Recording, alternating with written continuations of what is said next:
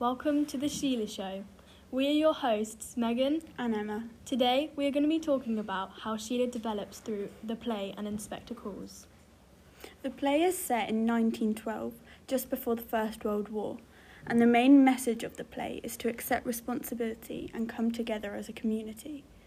An Inspector Calls is a morality play, and Sheila is one of the only characters who reforms to it. She is a great example of someone who begins as immature, but learns her lesson and progresses to maturity through experience.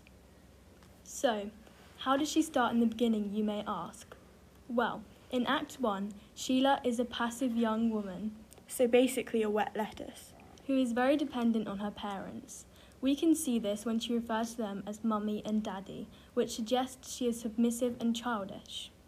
This is also shown in the repeated stage directions, half playful, half serious, which suggests that she wants to be serious but can't because she is so heavily controlled. We can see that she perhaps wants to change but hasn't had the opportunity, and Priestley uses her as the embodiment of hope for change even at the beginning of the play. So what happens in the second act?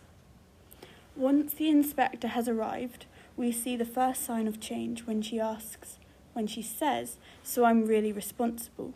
Even though she is very hesitant and guilty to accept responsibility, the fact that she is willing suggests that she understands that her actions have consequences, and she is ready to throw off the restraint of her past and step into the light of redemption.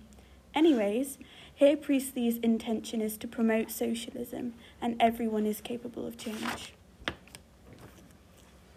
At the end, when the inspector has left the stage, Sheila seems to replace him by reminding her family constantly of their actions. This foreshadows that there will be consequences by repeating the inspector's last words, fire, blood and anguish. This tricolon connotes to the picture of hell and punishment, which makes the reader feel that capitalism is bad, which is the inspector's message all along. Sheila is warning them that if they go back to the way they were, then this would happen to them. Thank you for listening to The Sheila Show.